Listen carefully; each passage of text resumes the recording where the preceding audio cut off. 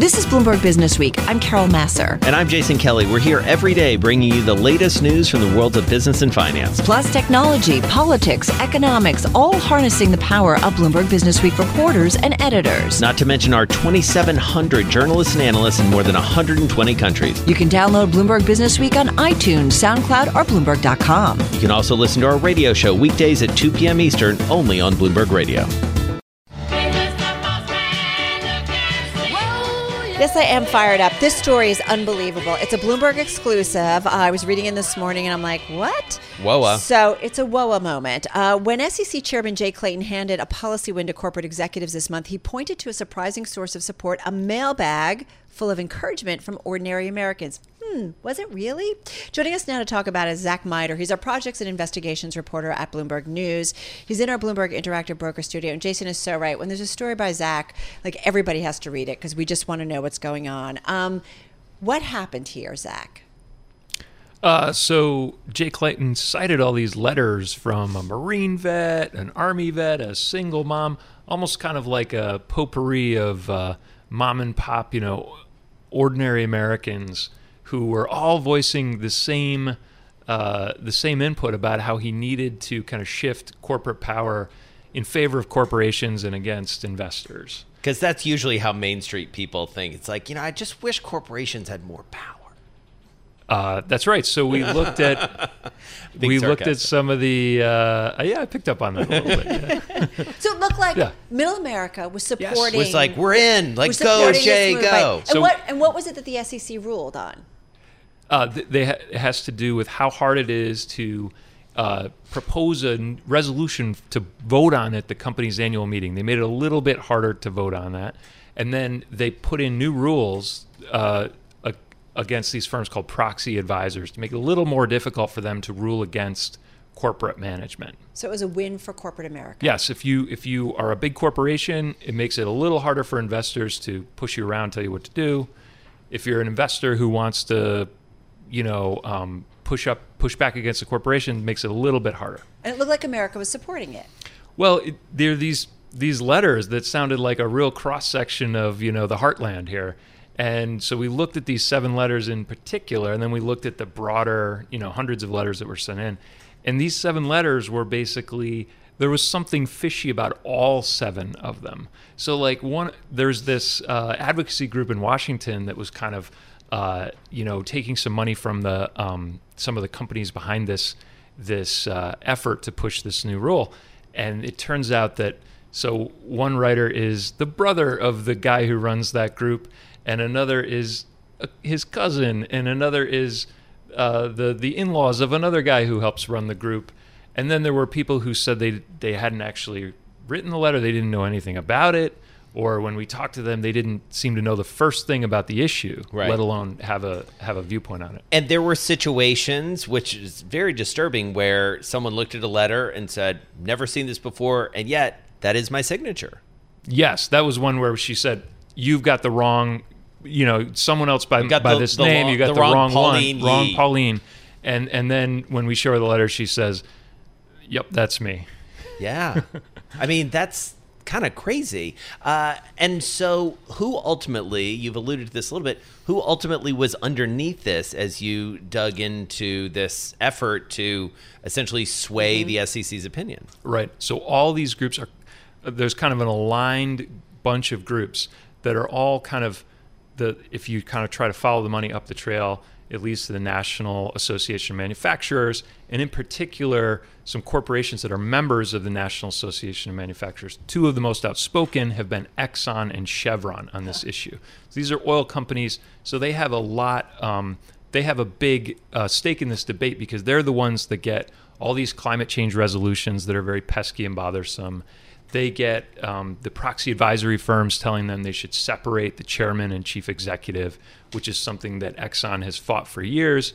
But the proxy advisory firms tell their fund manager clients, you should vote for this. This is a good a good resolution. I was thinking two things. Yay, America, writing letters to policymakers do make a difference, right? They get noticed, they get read. And then number two, fraud. Fraud found not only on the internet, like it can be in just a simple letter. So what does the SEC say to all of this in your reporting? I'm curious what kind of response they've come back to. Well, with it. So most federal rulemaking has some kind of public input process. Right. And it's routinely gamed in one way or another. And that might be anything from a celebrity saying, hey, you should click on this link on a website, and it'll automatically send a letter about net neutrality or something. Which John happened. Oliver. Yes, millions of times that happened. And in some ways, that's a kind of indicator that people at least care enough to click on something. Right. Or like that celebrity enough. And know what they're supporting, hopefully. Maybe not, right? These were different, though. These weren't thousands or millions of duplicates. These were ones that really appeared to be legit. They talked about their individual situation. They gave their name and address. It kind of, at a first glance, looked like, wow, this has got to be a real person. And the names did correspond to real people who exist in the world. It's just many of them were kind of somebody's cousin or didn't really recognize why anyone had sent a letter on their behalf. Just very quickly, 20 seconds. How much of that really does have sway, whether it's letters, whether it's online campaigns? That's a good question. Did Jay Clayton cite these things because he was swayed by them, or because he wanted to make these proposals appear more popular with the general public when really it was about investors versus corporations? Either way, they're not real. And we should point out, David Weston talked with Jay Clayton earlier, and when asked, Clayton said, quote, "We welcome input in all ways on this issue where there are a lot of different views and a lot of different interests. We encourage people to come in and talk to us, send us their comments." So he sort of didn't answer the question in a lot of ways. Fantastic reporting. Zach Miter, Pulitzer Prize winner here at Bloomberg. His latest story, SEC chairman cites fishy letters in support of policy change. Guests it's a must read. Trip over him. They do. Get to talk to him. I'm just going to tell you, I've seen it true. happen. We've seen it happen. It happened right in front of us. This is just who he is. Ooh, ain't got no home or no place to roam. All right, well, investors in Home Depot roaming away from that name today. After earnings, that stock, as we said, down a little more than 5%. Let's get into it with Ken Leon. He is Global Director of Industry and Equity Research for CFRA Research. He joins us on the phone. So, Ken, we look at this name, Home Depot, as something of a bellwether, especially when it comes to spending on homes and how the consumer is feeling. But we also know, because we talked to you and you're very smart, that it's a little more complicated than that. Take us inside the numbers and what we should be reading from what we heard from Home Depot. So for the investor, this has always been a core holding, and relative to the turbulent retail industry, it's been viewed to be quality. Getting into the numbers, we downgraded the stock in July from hold to sell, reiterated our sell today. Our target is 210. Most of the street consensus is 235. And there was a disappointment in terms of the top line for sales growth. Home Depot kind of uses the flag and saying it's the investment of online platform, getting their large contractors, the pro segment, to be using that to drive sales. We think differently. What we see here really since August, rates have risen. Home equity loans rates are higher. The large ticket home improvements might be abating. And we're going into the slowest 6 months ahead for Home Depot or home improvement. Finally, on valuation, the stock's expensive. Generally, it trades just about 20 times earnings. It's above that, and particularly the consensus target. So I think this is a breather. This is a quality company. My concern would be affordability to really replace your kitchen or master bedroom with higher home equity loan rates. So it's interesting, though. So when did you go to a sell rating on this July. name? July, you said? July. July, okay. Because it's up about, 6% since the beginning of August. Mm-hmm. So you're going to stick to this rating because you think, the rest of the year is going to be a tough one? You're not going to see stronger sales than this quarter for another few quarters. That's the seasonality. We've had really strong housing starts. We've seen strong total existing home sales. We're not seeing the throughput into home improvement as I like, and I think it's for the reasons that home equity loans are going higher. And in order for local contractors to make an order with Home Depot, they have to have a pretty active book from households, and I think you're going to see a pause there. And so we talk about Lowe's when we talk about Home Depot. We'll hear from Lowe's tomorrow. Sort of stitch these two together, because I'm thinking that the last time we talked, you were feeling differently about these two names in comparison. Yeah, that's right. And with Lowe's, if you look back early in the year, there was a quarterly earnings miss. Stock went down significantly. The next quarter was better than expected. We don't have that consistency, but they have, more drivers to improve earnings. I think, for home improvement, both of these companies do take market share from smaller businesses. But again, I think the macro is, we would like to see strong sales from Lowe's as well. They have other execution issues, whereas Home Depot is in a more advanced stage in terms of connecting with the shopper. So what does it tell us, maybe, Ken, too, about where we are in this economic cycle? We've got a great piece upcoming in the magazine by our economics editor, Peter Coy, that takes us back 3 months ago, and the world was falling apart. Everybody was talking about recession. And while things might not be going gangbusters right now, they're definitely feeling a lot better than they were, go back to the dog days of summer and August in particular. So I do wonder, Home Depot, we do watch it for what it tells us about the more broader economic cycle. What does it tell you? Just got about 30 seconds here. We're in a strong housing market, but for home improvement, Home Depot said it's just stable. So then again, for the 196 million U.S. households, they may not be improving their homes as much as Home Depot likes. We like housing stocks. We like MDC Holdings, and we also like Taylor Morrison. We're getting double-digit growth out of most of the builders. We're not seeing that with home improvement. That's really interesting. That's a really important nuance. Thank you so much. Ken Leon, Global Director of Industry and Equity Research over at CFRA Research. He joined us on the phone from New York. Good times, bad times, Carol, it takes someone from outside of New York to remind us about some of the good things how great New York is happening in New York, whether it's New York City Marathon or Broadway. Jeff Krumpelman back with us, Chief Investment Strategist and Head of Equities for Mariner Wealth Advisors, based out in Cincinnati, here with us in New York City today. Great to have you here. It's great to be here. Great to see you.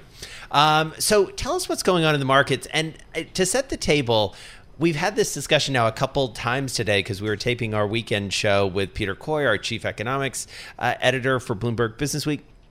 And we were talking about this notion that if you went back to August, things didn't feel great in the markets. People were really worried about recession. We were really thinking that the rest of the year was going to be unpleasant when it came to the markets and earnings and all of that.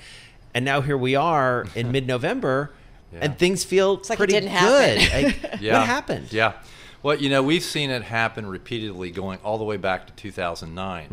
And what we refer to as the August through October period this year, that's kind of the amen corner, if you will, right? Seasonally, it's really bad. So that's an Augusta National reference, right? Well, I call it the Carol, crisis or something, because I always go away mid August, and then the market sells off. Yeah. Right. It's and we've seen definitely it the has last to 2 or do 3 with times. you. I'm pretty sure. I know. Sorry. So it sounds like a broken record with regard to what put us in that crabby mood, but it really was trade and what's the Fed going to do and all this kind of stuff. And so what we find is these wall worry items get people pessimistic, and we call it the wash, rinse, repeat cycle. That's the wash cycle, all the pessimism and the fear, and then when the data is released the economic data is not tragic. It ain't great, Right. but it ain't tragedy, and then you get this big rally. Well, and what's And interesting so- it allows the Fed, who back in December had talked about raising rates several times, to totally reverse their course, do a 180, right, and make it a very easy money, low money environment, or low cost of money environment. It's one of the reasons why I'm so glad to be here this time of year, this year, because I was here about a year ago. And back then, the Fed wasn't talking like that. Yeah. And we were fearful that they were going to hike to infinity. And this was not the city of cheer. This was the city of fear. I think it was the stock market of fear. Right. And so that set us up. And it's so wonderful to be here now because it ain't great shakes.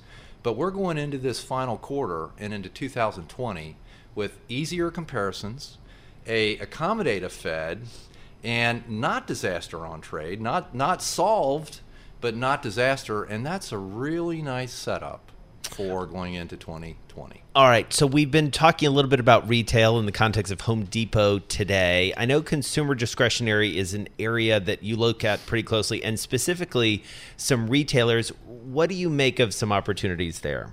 Well, we are slightly overweight, but we're very selective. And so I think three of the names that I talk about often are Target, Best Buy, and Lululemon. Yeah, and we talk about them often too. They're great names. They are great names. And so I think... And off the charts this year.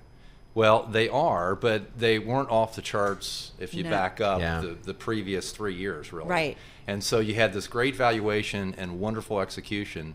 And I got to tell you, we're not, it's not like they're undiscovered. I know Lululemon's up, I think, 60%-ish. 78%. 78% this year. And this is one where my wife, Debbie, repeatedly told me, Jeff, you've got to look at Lululemon. You guys, get your act together. And, eventually, like always, Eventually, we come you guys around. listen to us. It takes a Eventually. while, Eventually. but eventually you get there. But there's 16 catalysts there, not one. Yeah. There's 16. And their growth rate in their key core product, pants, of all things, athleisure, is over 10%. Right. And they're growing online 30%. Well, And Jason, there's an international story Yeah. there, and it really is, to your point, it's an execution story It's in a lot of execution. ways. They were very poorly executing for a long time and now seem to have it in gear. But talk to us about Target, because that's another name that seems to be an execution story in the face of a tricky retail environment. and I'm just going to say they're up 67% this year, and you've got a 2.4% dividend. Yeah. We came into that name right before it popped 20% on its earnings. And it Nice. took us a while to get comfortable with it. We just thought people would finally appreciate it. So it's grown 10%, just like Walmart, but it's priced at 16.5 times, whereas Walmart's priced at 23 times. They got rid of Canada. They got online growing like crazy. Wonderful merchandising. Traffic is increasing. Yeah. Comps are in that 3 to 5% area. What's not to like? And a 2.6, I think, percent dividend yield, grown the dividend 30%, 20 to 30%. It's just a staple stock. They One that- report earnings tomorrow. I've got to say, as a shopper, because I certainly, when my daughter was little, I was in there all the time, and then I kind of backed away from it. But I've kind of gone back, and I've ordered stuff online, picked it up in the store, Yes. and they've remodeled the stores, so it's They a have. very, very different look. They have. And I would say, just in general on this, I saw the headlines today, retail wreck, I think. Well, you know what? Kohl's might be a wreck.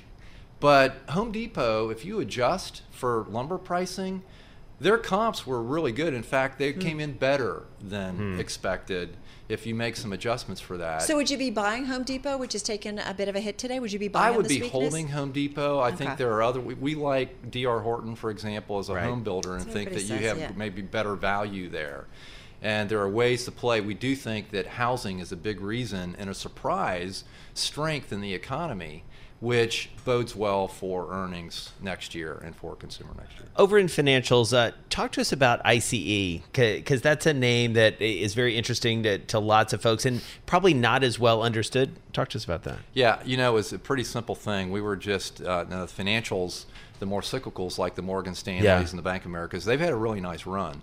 But going back to August, we were saying, I don't think we want to reduce our financial exposure here, but how about getting a name that actually takes advantage of volatility? Right. So they own the New York Stock Exchange and are tethered to various commodities contracts, commodities brokerage business.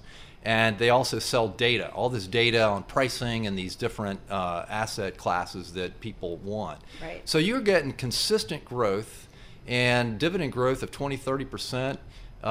In a name that actually is kind of counter-cyclical, if you will, when things are rough and trading's volatile, they take advantage of that. So we thought it was a nice complement in a portfolio context to what we owned there. Just a good, consistent grower. Also nice run, up about 25% this year. And yes. again, you've got a little bit of a dividend there as well. Yes. All right, one more name, just 30 seconds, that you would point out to people that sort of plays into this type of market? Yeah, I would. So within technology, it's always nice to have the household names. We've talked about a lot of household names.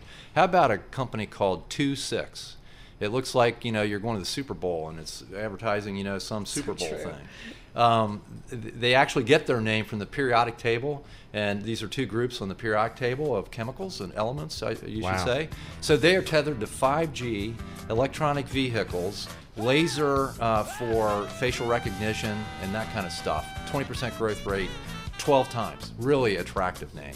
All right. Great stuff. As always, love catching up with you here in New York City. Jeff Krumpelman, Chief Investment Strategist and Head of Equities at Mariner Wealth Advisors, based out in Cincinnati. In your eyes, the light, the heat, and complete. Well, in your eyes is apparently where Warby Parker wants to be. On your eyes, not just sort of adjacent to them. They want to be on it. On them. On your eyes. We're talking about contacts. We're talking about contacts. We're talking about putting little pieces of plastic or silicone on your eyes. They're getting into a new business. The co-CEO, he was actually on Bloomberg Television earlier today. That's Dave Gilboa. Here's what he had to say about this new business. We're super excited to be able to introduce a daily contact lens at a much better price point than you can find elsewhere in the market, and it's really the first opportunity for contact lens wearers that have been wearing extended wear, so 2-week or monthly lenses. Really, their first opportunity to enter into an affordable daily contact lens. And that's Warby Parker co-CEO Dave Gilboa speaking to Bloomberg Television earlier. It's at the heart of a feature story in this week's edition of Bloomberg Business Week. Austin Carr sporting some Warby Parker glasses. He's here in our Bloomberg Interactive Broker studio. He reports he's either like going to someplace cold because he wants to be all in, or he's wearing the glasses. He just does it all, man. He's hip or warm, whatever the story requires. Sometimes it involves model trains. Did you try contact lenses? You don't know. So I've actually never worn contact lenses in my life. This is my first pair of glasses. They are Warby, and I do think we should note they're tortoiseshell style. So just for everyone out there. All right. So let me ask you this question, because this gets to the heart of the story. What was your process like? Did you go into a store? Did they send them to you at home? Because that's at the core of how Warby Parker has sort of revolutionized the way we think about buying stuff. I think the way I went about this, I've been reporting on Warby Parker for a number of years now. I think I'm really the target demographic, someone who was very much fearful of the process, sort of intimidated by going and trying on glasses or going to an optometry office to sort of get upsold on a doctor about what should be on my face. So Warby Parker became known in the retail landscape for creating this seamless direct-to-consumer brand, meaning they sold glasses online. You get about 5 pairs in the mail that you could try on for free, and then send back the ones you didn't like. It was a really seamless for free, and the one you purchased would be $95, which is a lot lower than other glasses on the market. So they built their whole brand about this, especially during the retail apocalypse. As other retailers were closing, they started expanding into physical retail. So they have about 112 stores right now, and they've really been fast growing. And their next big push is actually into contacts. It's called Scout. It's a low-cost daily disposable contact. And the big idea is whether or not you can actually make contacts as cool as glasses. I'm not sure. I don't know if I had contacts, would I look smarter? Would I look less smart without these glasses? What do you think? Well, you look great in your glasses, but your point is well taken, though, in the sense that it's not really the gamification, but it's more the idea, like, it is a fun process. When I got my Warby Parkers, like, they sent me, 5 pairs at home. We had some people over. We just happened to have some people over at the house that night. I was like doing a little fashion show. There was a 12-year-old who was like, do not ever wear those glasses again. And so I got a different pair, obviously, but you can't do that with contacts. You cannot. It's actually a lot more challenging, not only from a regulatory standpoint, because it's something that, is regulated as a class 2 medical device in the same way as a lot of other, in terms of the telemedicine aspect of this. But then there's also just the medical side. I mean, you have to go to a doctor to get your prescription. If it's not exact, it can lead to all type of eye infections, eye diseases. So that's going to be one of the big challenges that as they roll out this product. I have to say, I love my ophthalmologist, and I just actually went for an eye checkup, and I don't wear glasses normally, but sometimes I need something for distance. And, he played with it where I might just wear one contact and stuff. And I wonder how they're going to be able to do that with what they're trying to do. It's complicated when it gets to contacts sometimes. Incredibly complicated. One of the big things they're doing is building out a huge eye exam suite and optometry division inside. So they're hiring about up to 80 optometrists, I think, this year. They're adding 40 more eye exam rooms within their stores. And that's because not just 40% of their customers wear contacts, but about 70% of people get eyewear at the same time as they get their prescription. Right. So they've been losing out on this massive market, which historically, if a customer goes to their shops and they say, hey, I don't have a prescription, that means sending them to a competitor to get that fulfilled. So they're looking to expand by just growing more of that eyewear vision care in-house. Right. And they're going vertical, notably, instead of getting into the other businesses that have really become the Warby Parker of shaving, sneakers, mattresses, socks, mattresses. Like taking that platform. I mean, it's an incredible platform that they've created, right? They really, I mean, one of the things that Dave and his co-founder, Neil Blumenthal, talks about is just the moat they've built is around their brand. Just not just the seamless customer experience, but just sort of the idea that the intangible brand qualities that you get from wearing this, it's part of your identity. I'm part of the Warby Parker tribe. There's a retail theater side of this. So could they use it to leverage going into these other fields that other unicorns have really taken advantage of? Allbirds, Casper, Glossier, Harry's. There's just a ton of them out there. Some started by their former employees. Away is a luggage company, the Warby Parker of luggage, and they're now worth $1.4 billion. Yeah. Very cool stuff, and it's really a deep dive into what they're doing. And you asked some really good questions, pertinent questions about maybe they're too late in expanding the model. And you also have some great insights into these two characters that created this company. And how they manage the company and where it may be going. Austin Carr, always a treat. Tech reporter. Check out his story. It's in the upcoming edition of the magazine. It's online and on the Bloomberg terminal right now. I'm driving in my car. I turn on the radio. How about you let me drive? Oh, no. Who's gonna drive you home? Honey, please, I'll do the driving. Drive on. Excuse me, I want to drive. Just drive, baby. It's the question that drives us.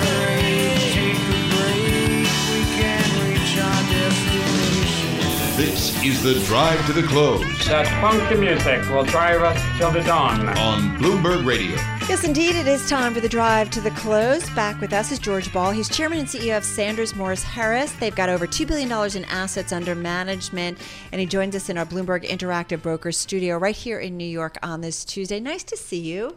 Good to see you. So I'm curious, this market environment, George, how do you see it? Because it's funny, we've been talking throughout our broadcast. There's a story that we've got in Business Week magazine that's going to be coming out later in this week that goes, three months ago, we thought the world was falling apart, right? We saw the markets pull back. We thought, we're talking recession big time. We were worried about the inverted yield curve. Here we are 3 months later, people aren't talking that way. And you've got the major market averages, repeatedly hitting highs despite kind of a mixed market today. How do you see this market? The old-fashioned view was that the market had ripples, waves, and tides, as I remember. And things are still ripples, waves, and tides, but they're different.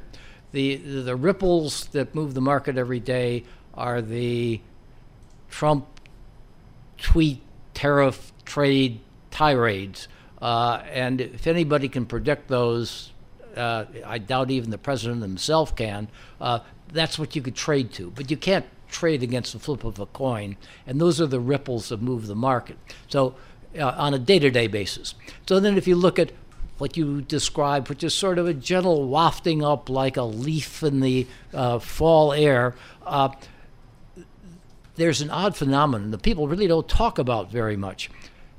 50% of all of the trading in the equity markets is done algorithmically these days. It's 50%. Wow. Nice middle-class people like me who buy stocks and just own them don't impact prices. It's the people who actually trade that do. Algorithms have an upside bias to them. So there's some technical reasons for that. A lot of it's just animal spirits. I feel good today. I'd rather feel good. And so the people who actually write the algorithms, the AI, would rather feel good than bad.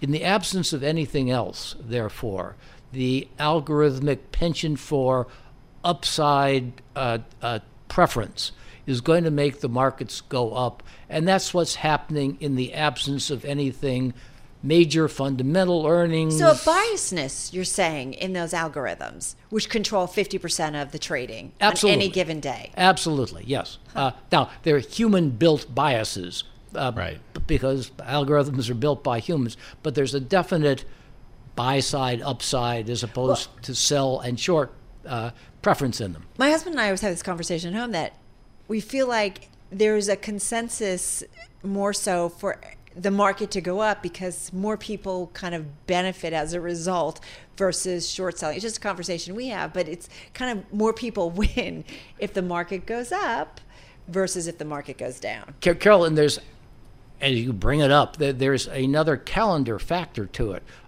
Most of the nice Wall Streeters like me get paid a bonus, and the bonus is based on results. Bonus is basically generally paid at the end of the year. In a year like this, when the S&P's up about 25%, those bonuses are pretty big, and a good deal of energy in the fourth quarter goes into protecting the bonus that I've got if it's not lost. And so you see, in addition to everything else, in the fourth quarter, if the traders broadly are in the money because their positions are up, they may buy more of what they already own because they like it, and also because there is an element of self-bonus preservation in it. It's a big number. Protecting. I want to ask you, because you've alluded to some, it feels like tectonic shifts that we're seeing, some inflection points, if you will, just in Wall Street in general. We were out at the Schwab conference a couple weeks ago, talking about zero commission, this sort of zero commission world. You started your career as a stockbroker, I believe, at E.F. Hutton back in the day. Like, this business has changed a lot. The business has changed a lot, and generally for the better. Yeah. I go back so fossilized far that I can remember when there were fixed commission rates, and was actually one of the authors of the original fee-based programs, which today are being emphasized. Some might say pushed, I would say emphasized by Wall Street in general. Now, there is a problem with zero commission. It's a huge change in the industry, but Wall Streeters don't work for nothing. That may be shocking to everybody, but if it's not, we don't work for nothing. Not shocking to Elizabeth Warren, but go on. She's prescient.